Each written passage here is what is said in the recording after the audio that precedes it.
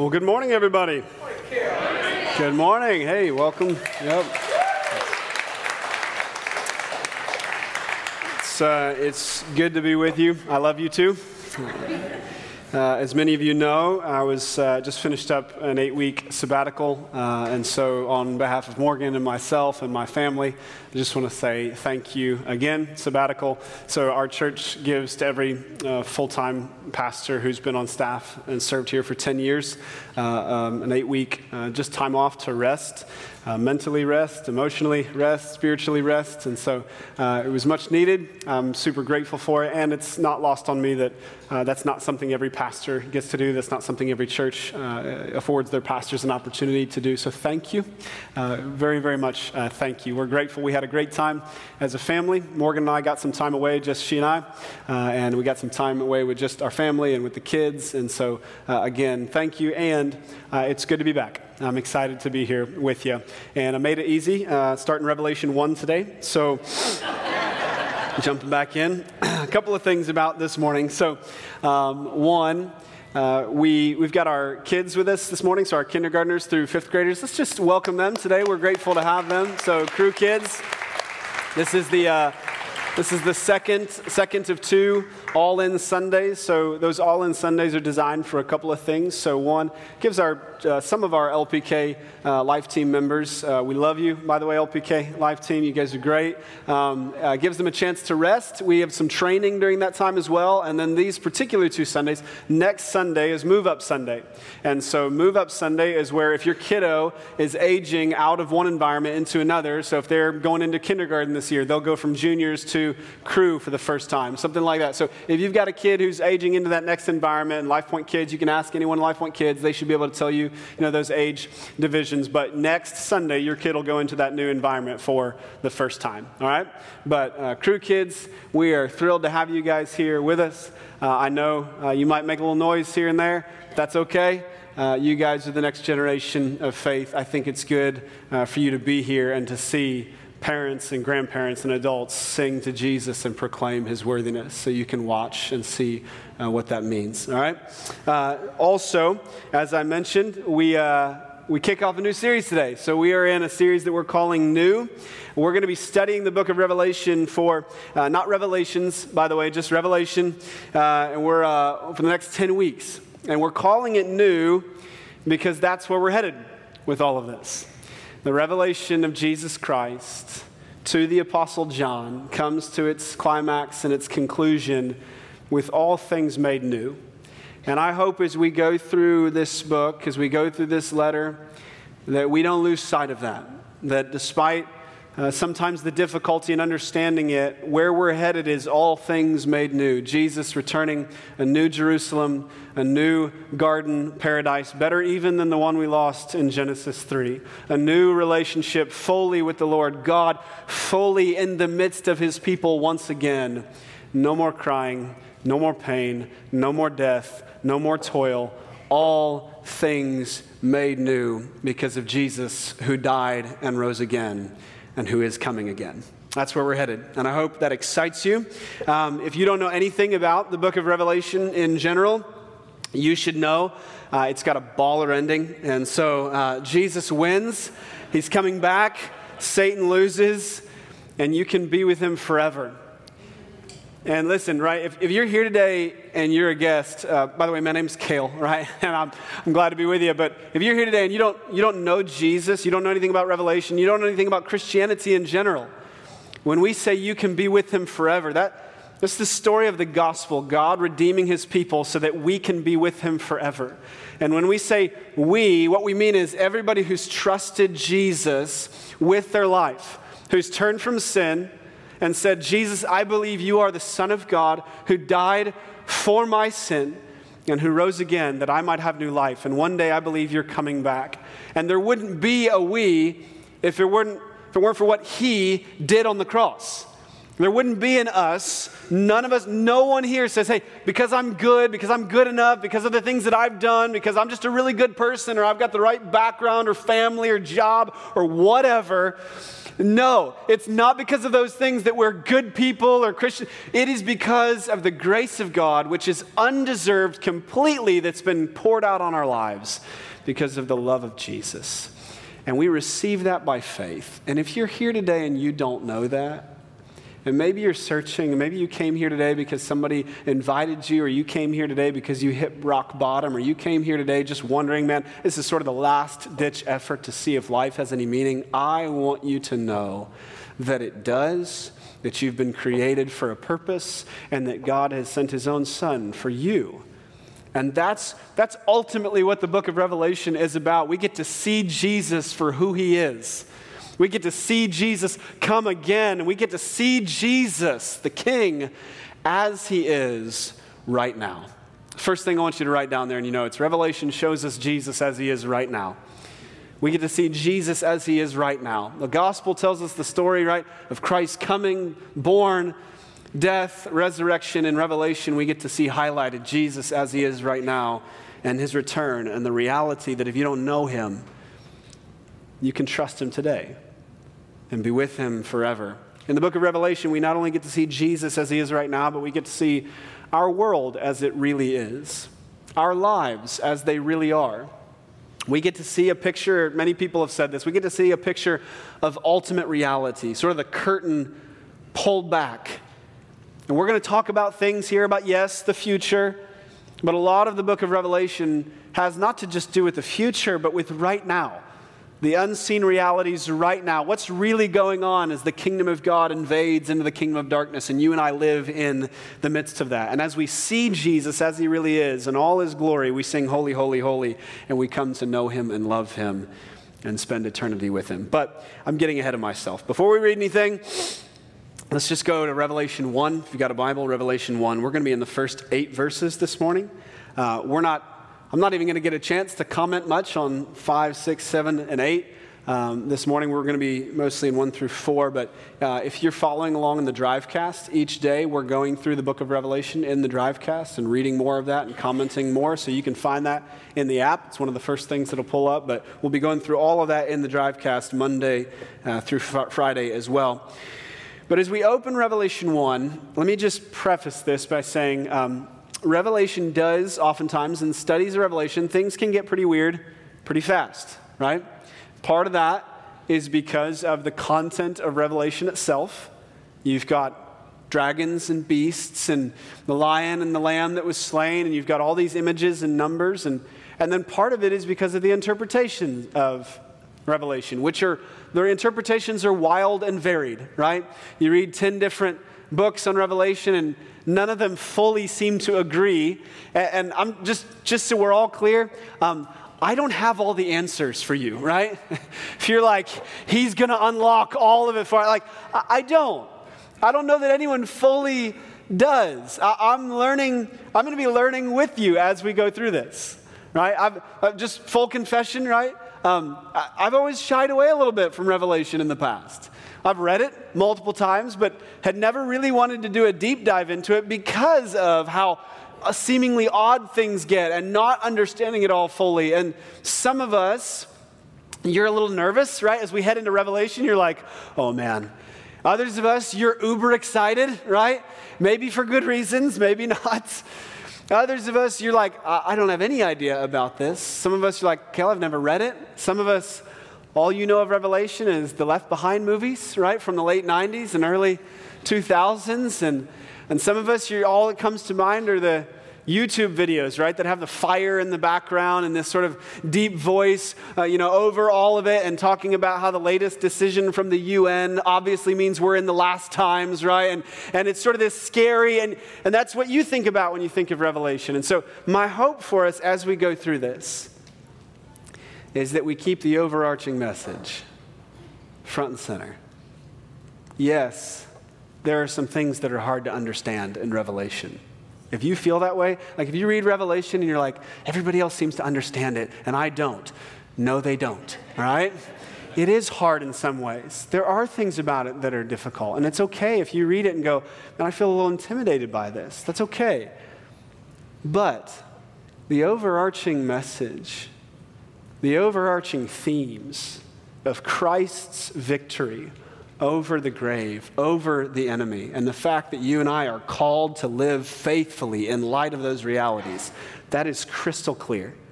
And hopefully we'll see that as we go through the book of Revelation. The book of Revelation gives us vivid pictures of what's happening on earth from a heavenly perspective, gives us vivid pictures of what's happening physically in the world from a spiritual perspective, and it gives us really vivid pictures of what's happening in history from an eternal perspective. Again, sort of this picture of ultimate reality, of the veil being lifted so that we can see the world for what it really is and where we're really headed and how it all ends. And it's not meant, and this is the next thing I want you to write down, Revelation's not meant to confuse us. It's meant to comfort us and confront us. All right? Revelation is meant to comfort us and confront us, not confuse us. Not meant to confuse. So, and it comforts us. Here's why I say that. It comforts us because that we know, as we read Revelation, we know that we're fighting a battle that we just sang, that Jesus has already won. That's comforting to us, to know the Lord is in charge. And no matter how dark things get, no matter how hard life seems at times, and no matter how sometimes it seems you're like, man, it feels like the enemy's winning, we know that's not true. We know where this is headed. We know how it ends. And we're fighting a battle that Christ has already won. It also confronts us. It confronts us with the reality of, man, who are you going to live for? What are you going to live for? Are you going to live your life for the kingdom of this world, the kingdom of pleasure and comfort and wealth and all the things that are passing away? Or are you going to live your life for the kingdom of God, for the kingdom of the Lord? Revelation is a call to faithfulness and a call to action in light of the victory of Jesus. So let me give you the background, right, to Revelation 1. We believe, and really to all of Revelation, we believe Revelation was written most likely by the Apostle John. The author calls himself John, and we're pretty sure that's the Apostle John, one of the 12 disciples, the disciple that Jesus loved, the guy who wrote the Gospel of John, and also 3 letters, 1st, 2nd, and 3rd John in the New Testament. John receives this vision from the Lord. So he receives a vision from the Lord in the AD 90s, right? So 60 years after Christ has been crucified, resurrected, and ascended back into heaven. John's an old man at this point in time. And he's been exiled to the island of Patmos, right? He's been exiled to this island. It's where the Roman government sent their criminals of the state, enemies of the state, where they sent criminals and enemies of the state. And you're like, what did John do that he ended up on Patmos? He stayed faithful to Jesus in the midst of a hostile time. That's what he did. Most likely just for staying faithful to Jesus. He says that in the letter. He says, I'm here because of the testimony of Jesus Christ. And so what's happening? In the first century, Christianity is beginning to spread all over the Roman Empire, rapidly, in the face of persecution. So as it began to spread, in response, persecution would often kind of spike, and sometimes state-sponsored, officially sponsored by the government or the emperors. It was bad under the Emperor Nero in the AD 60s, and then 30 years later under the Emperor Domitian in the AD 90s, it spiked again and got really bad. And sometimes it's just intense pressure, and you lose your job for being a Christian. You're ostracized for being a Christian, sometimes as much as you get ripped out of your home and you're thrown in prison or even executed for being a Christian. That's what's going on. And so in fact, I'll read to you. There's a book called Discipleship on the Edge. By the way, at the bottom of your app notes, there's a few recommended resources there for you if it's helpful to you. But a guy named Darrell Johnson wrote a book called Discipleship on the Edge. And he writes this about this time frame. He says, Domitian, the emperor, was a profoundly insecure man, as most tyrants are. To compensate for his insecurity, he ordered all citizens and subjects of the Roman Empire to worship him as Lord and God. Dominus et Deus. In Latin. He changed the name, listen to this, he changed the name of the Roman Empire to Eternal Empire and called himself Everlasting King. All citizens and subjects were to go to a temple built in his honor, take a pinch of incense, throw it on the fire of the altar, and say, Caesar Kyrios, or Caesar is Lord. Domitian did not care what else people believed as long as they did this little act of worship, an act of worship which was the glue that held his empire together. That's the time in which Christians are living at that point. And for many in the Roman Empire, that was not many citizens of the Roman Empire, this was not a big deal. They were polytheists. They had multiple gods. And so there was no big deal in adding one more god to the mix. Emperor worship was not new anyway. And so it was not a big deal to just sort of add that to the pantheon of gods. The problem for Christians is that we're monotheists. We have one God expressed in three persons, God the Father, the Son, and the Holy Spirit. So this was a huge deal. Honor the emperor? Yes. Honor the government? Yes. Worship him? No. And so the Christians of the first century are forced into this position where the government is saying, you have to do this, right? Just go in, throw the incense in, get it over with. And John and the early Christians say, no. Nobody else is worthy of our worship. Nobody else is worthy of our allegiance that way. We don't mix gods. We have one who's worthy of all of our adoration and praise. And so for that, he is exiled to the island of Patmos. And in that environment, on that island, in that cultural moment, John receives a vision from the Lord to help encourage him and to help encourage the overall church. And that's where we start in Revelation 1, verse 1. It says the revelation, and that word revelation means it's apocalypse in the Greek. The apocalypse, right? The unveiling or the breaking through of Jesus Christ. Again, the sort of curtain being peeled back. John, here's what's really going on. I know it looks bad, but here's what's really happening. The revelation of Jesus Christ, which God gave him to show his servants the things that must soon take place. Now, let me just pause there too. In that phrase where it says that must soon take place, which God gave him to show his servants the things that must soon take place, that sentence is a reference back to Daniel chapter 2. It's almost exactly the same as a sentence in Daniel 2 where God gave to the king a vision of what was going to happen, of the things that must take place. But in that vision, it said the things that must take place in the latter days. Here, it's been changed. Jesus says it differently. The things which must soon take place. Right now. And that's a tension we're going to live in throughout Revelation, where you say, hey, does Revelation, right? I had a conversation with someone this morning. They heard Revelation. They said, oh, so like the end times, right? Far away. Do they refer to the end times? Yeah. There's a day when Jesus is coming back, the end of time. But does Revelation also speak about the right now? Absolutely. So I want us to get something set right now. We're not looking at a book that's just telling us about something really far away sometime in the future.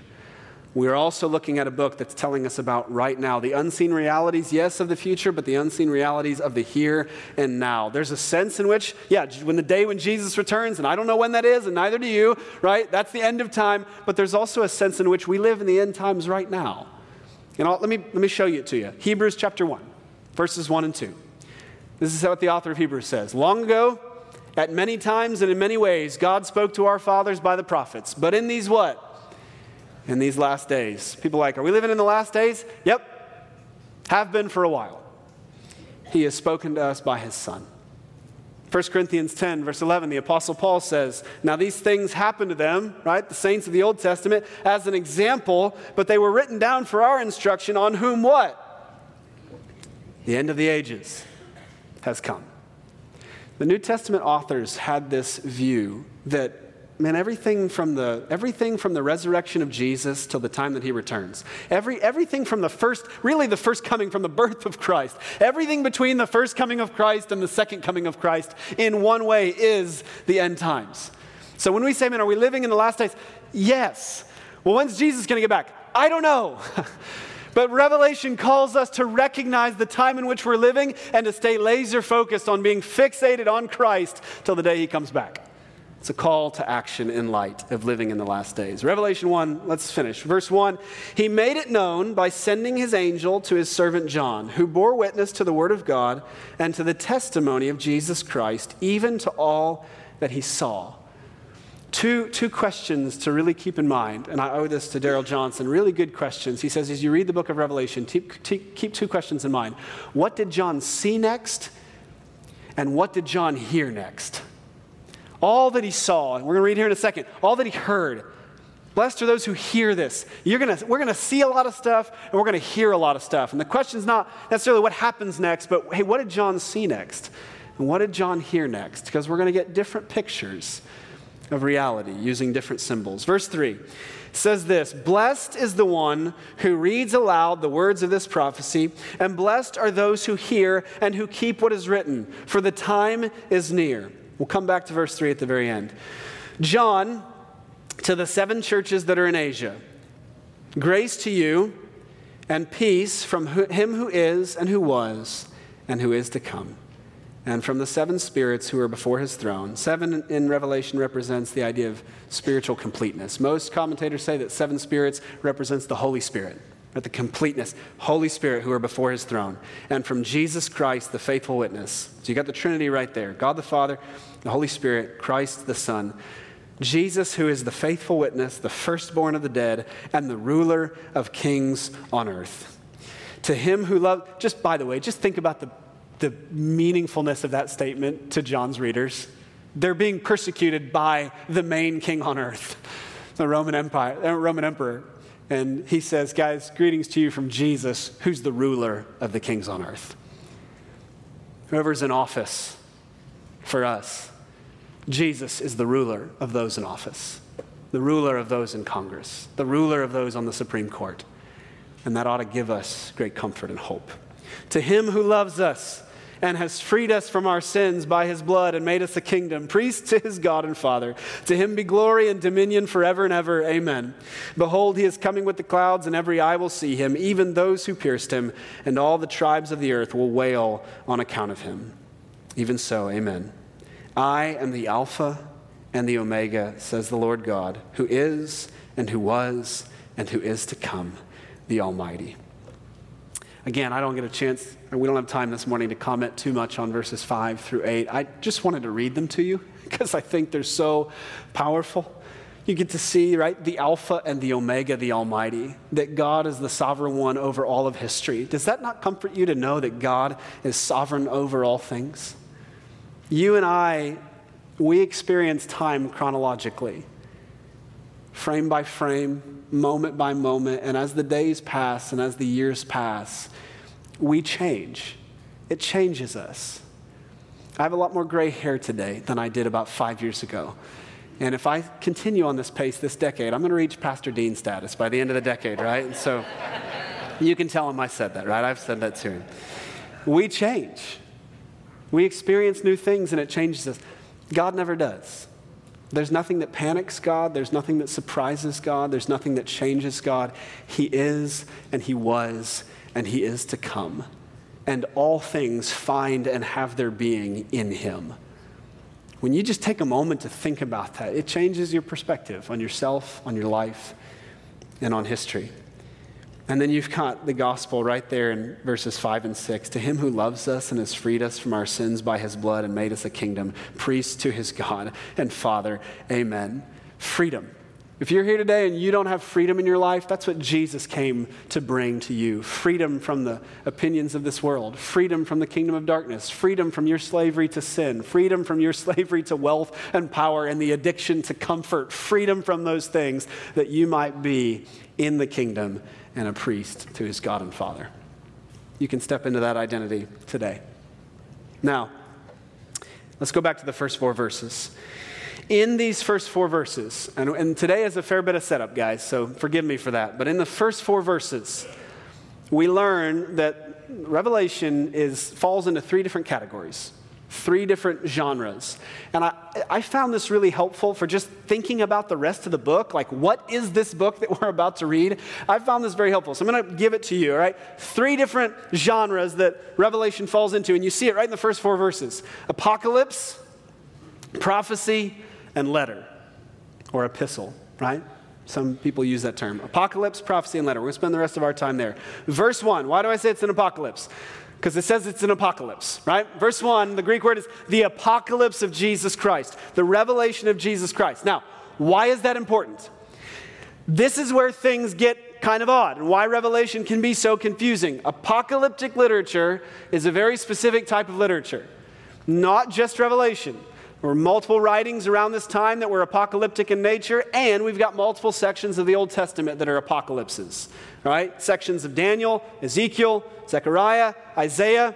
And you say, what does it mean that it's an apocalypse? This idea of unveiling, of sort of lifting the curtain and seeing reality for what it really is, but it uses images and symbols and numbers to do that. So apocalyptic literature shows us unseen realities using vivid imagery. Lots of symbols. Humans appear in the likeness of animals. There's a woman and a beast and a dragon and more beasts. And there's a lion, but he's also the lamb that was slain. Numbers, right? 7. You probably should write this down. 7 represents completeness, especially in a spiritual sense. Throughout the book of Revelation, there are 7 lampstands, which represent the 7 churches. Those 7 churches are real churches, but they also represent all the churches of all time. There are 7 judgments, representing the full judgment, the complete judgment of God. The number 4 represents universality or worldwide scope. So there are 4 horsemen that come to the 4 corners of the earth and the 4 winds of the earth that represents universal in scope. The number 12 and the ways that you multiply 12 represent the fullness of God's people. You've got 12 apostles and 12 tribes and 24 elders before the throne. And there are 144,000 gathered from Israel, right? 12 times 12,000. So here's what I want you to do. I want you to take note of those numbers. Okay, 12 represents spiritual sort of completeness, the fullness of God's people. 7 represents spiritual completeness. 4 represents universal in scope. Take note of them, but don't get lost in them. The book of Revelation was not given to us so we could take all the numbers, add them up, divide them by another number, match it with the mark of the beast, and figure out the day of Jesus is coming. That's not what Revelation is for. It baffles me sometimes when people are looking for like a secret code to say, I think we can predict the coming of Jesus, when the Bible literally says he's going to come like a thief in the night. You don't know. Like it already told us, don't bother. So the revelation must have been given to us for another reason. Kevin DeYoung says it this way. I really appreciated this series of articles from Kevin DeYoung. He says, because Revelation is a showing book full of symbols, numbers play a crucial role.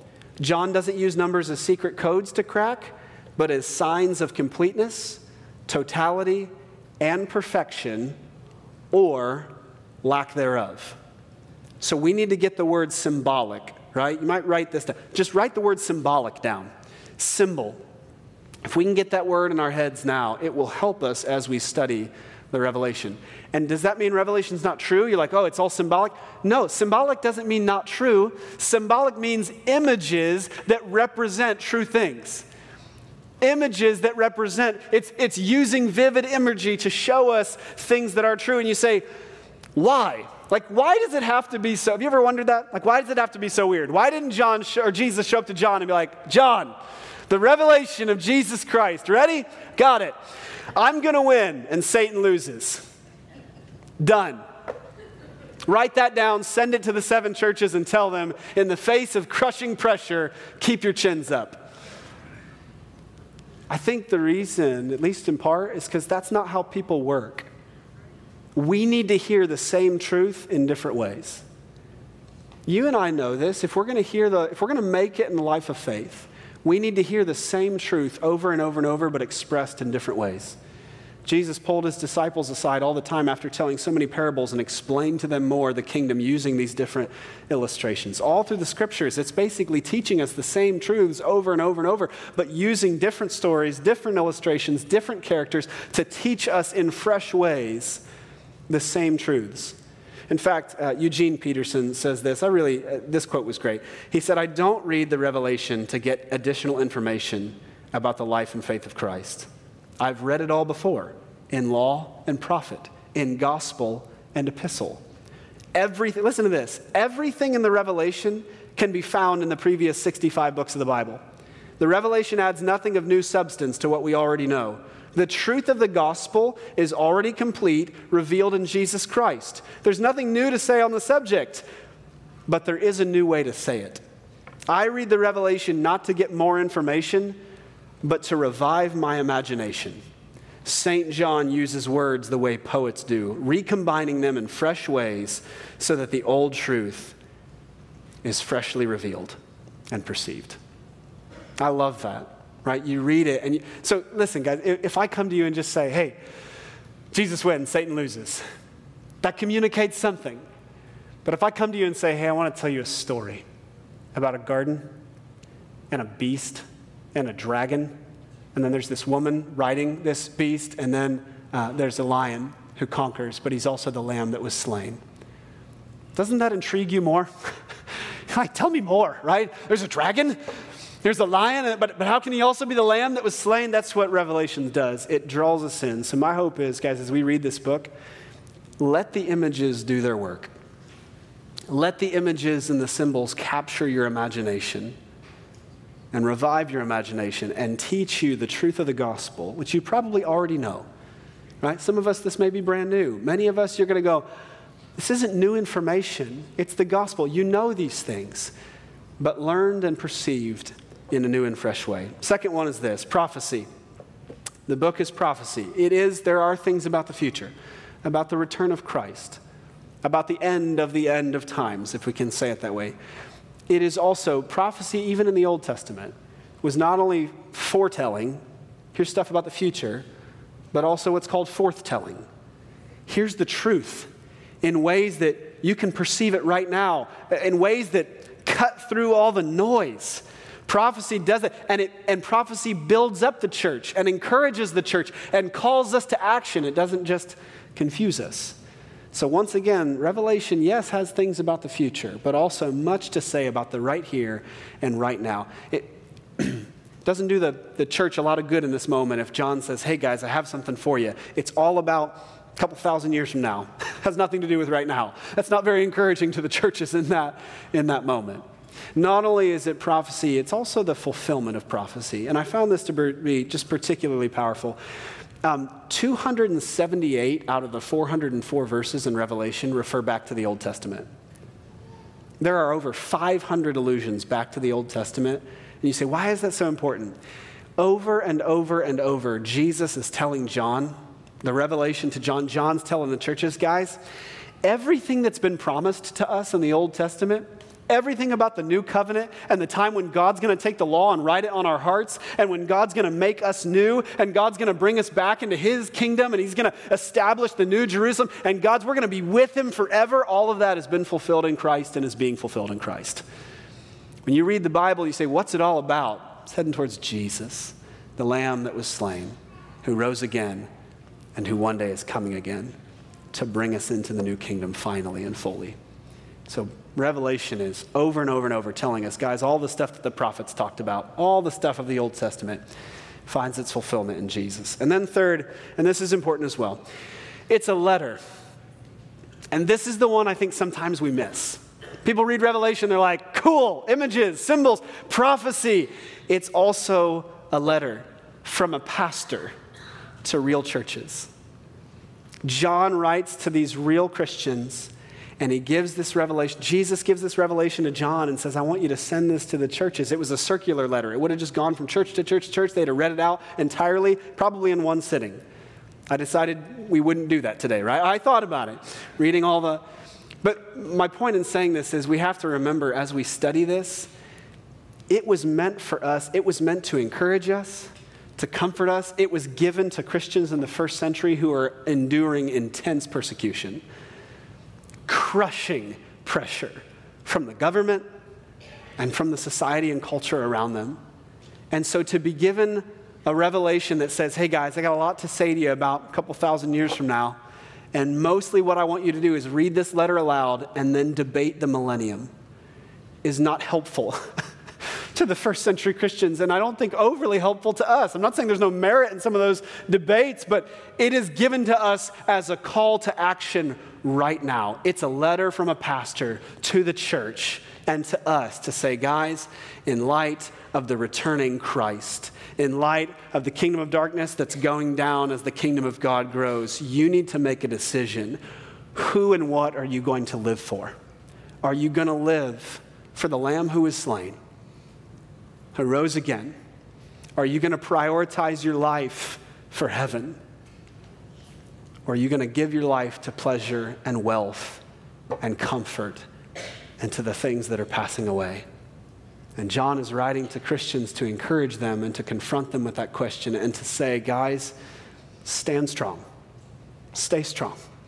Keep your eyes fixed on Jesus because he's coming back and he's going to make all things new. For some of us today, that question, are you going to live your life for Jesus? That might mean conversion for you. That you give your life and you say yes to Jesus for the first time today. And for many of us today, this question that we're going to be confronted with through the book of Revelation, how will you prioritize your life? It's a question of recommitment for us. It's a question of reprioritization for us. It's going to confront us with, are we giving in, losing sight of what's important? And it's going to hold in front of us King Jesus and say, look at him in all his glory, and don't lose heart. Stay focused on the King of Kings. He's coming back. Let's pray together. Father, in verse 3, it says, blessed are those who read aloud the words of this prophecy, who hear it and who keep it. Lord, that is the primary challenge as we enter Revelation. It's not just understanding it, it's aligning our lives with it and responding to it in obedience. And so, Father, I do pray for our church. I pray for each one of us, God, as we study Revelation, as we read it, as we gather on Sundays and we go through it, it would not just feed our curiosity, it would cause life change in us. That, Father, it would move us to obedience. Father, we need your help in this. We want to be a church that's faithful in the midst of a changing culture, in the midst of shift of generations. Lord, we want to keep our eyes fixed on you, and we need help in doing that. So, Lord, let this study do its work. Let the images do its work. Let it move us not to just greater curiosity, but to greater levels of obedience and love for you. And we pray it in Jesus' name. Amen and amen.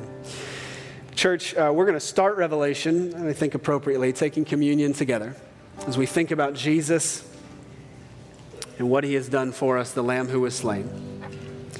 We're going to take communion. So the Connections team is going to be around with the elements here. If you do not receive the elements, go ahead and just raise your hand, and our team will be by to get that to you.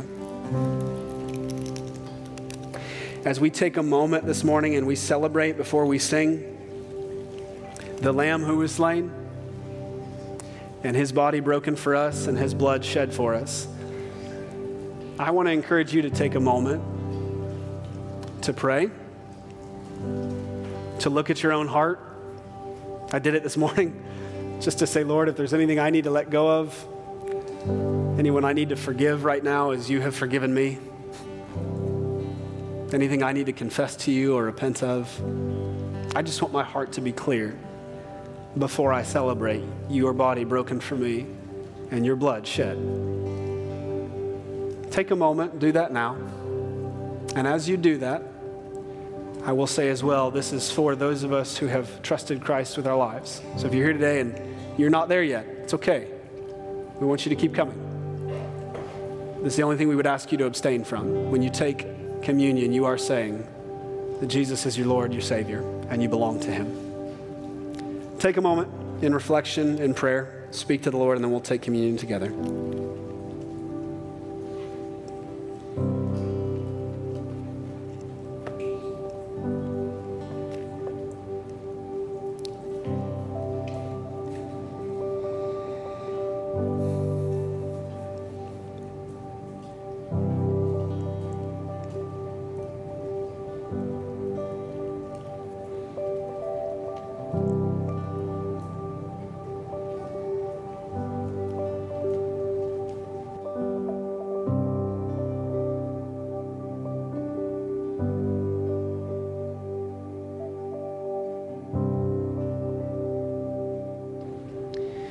The Apostle Paul, 1 Corinthians 11, tells the church, "For I received from the Lord what I also delivered to you, that the Lord Jesus, on the night when he was betrayed, took bread, and when he had given thanks, he broke it and said, 'This is my body, which is for you. Do this in remembrance of me.'" So in remembrance of Jesus' body, broken in our place. We take it together.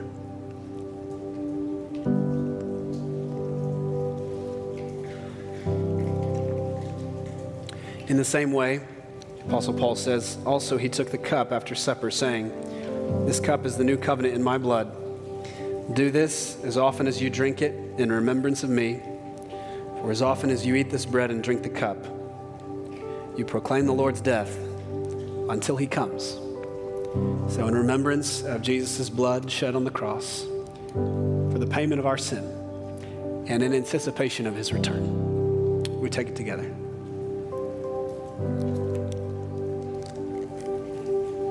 Amen and amen.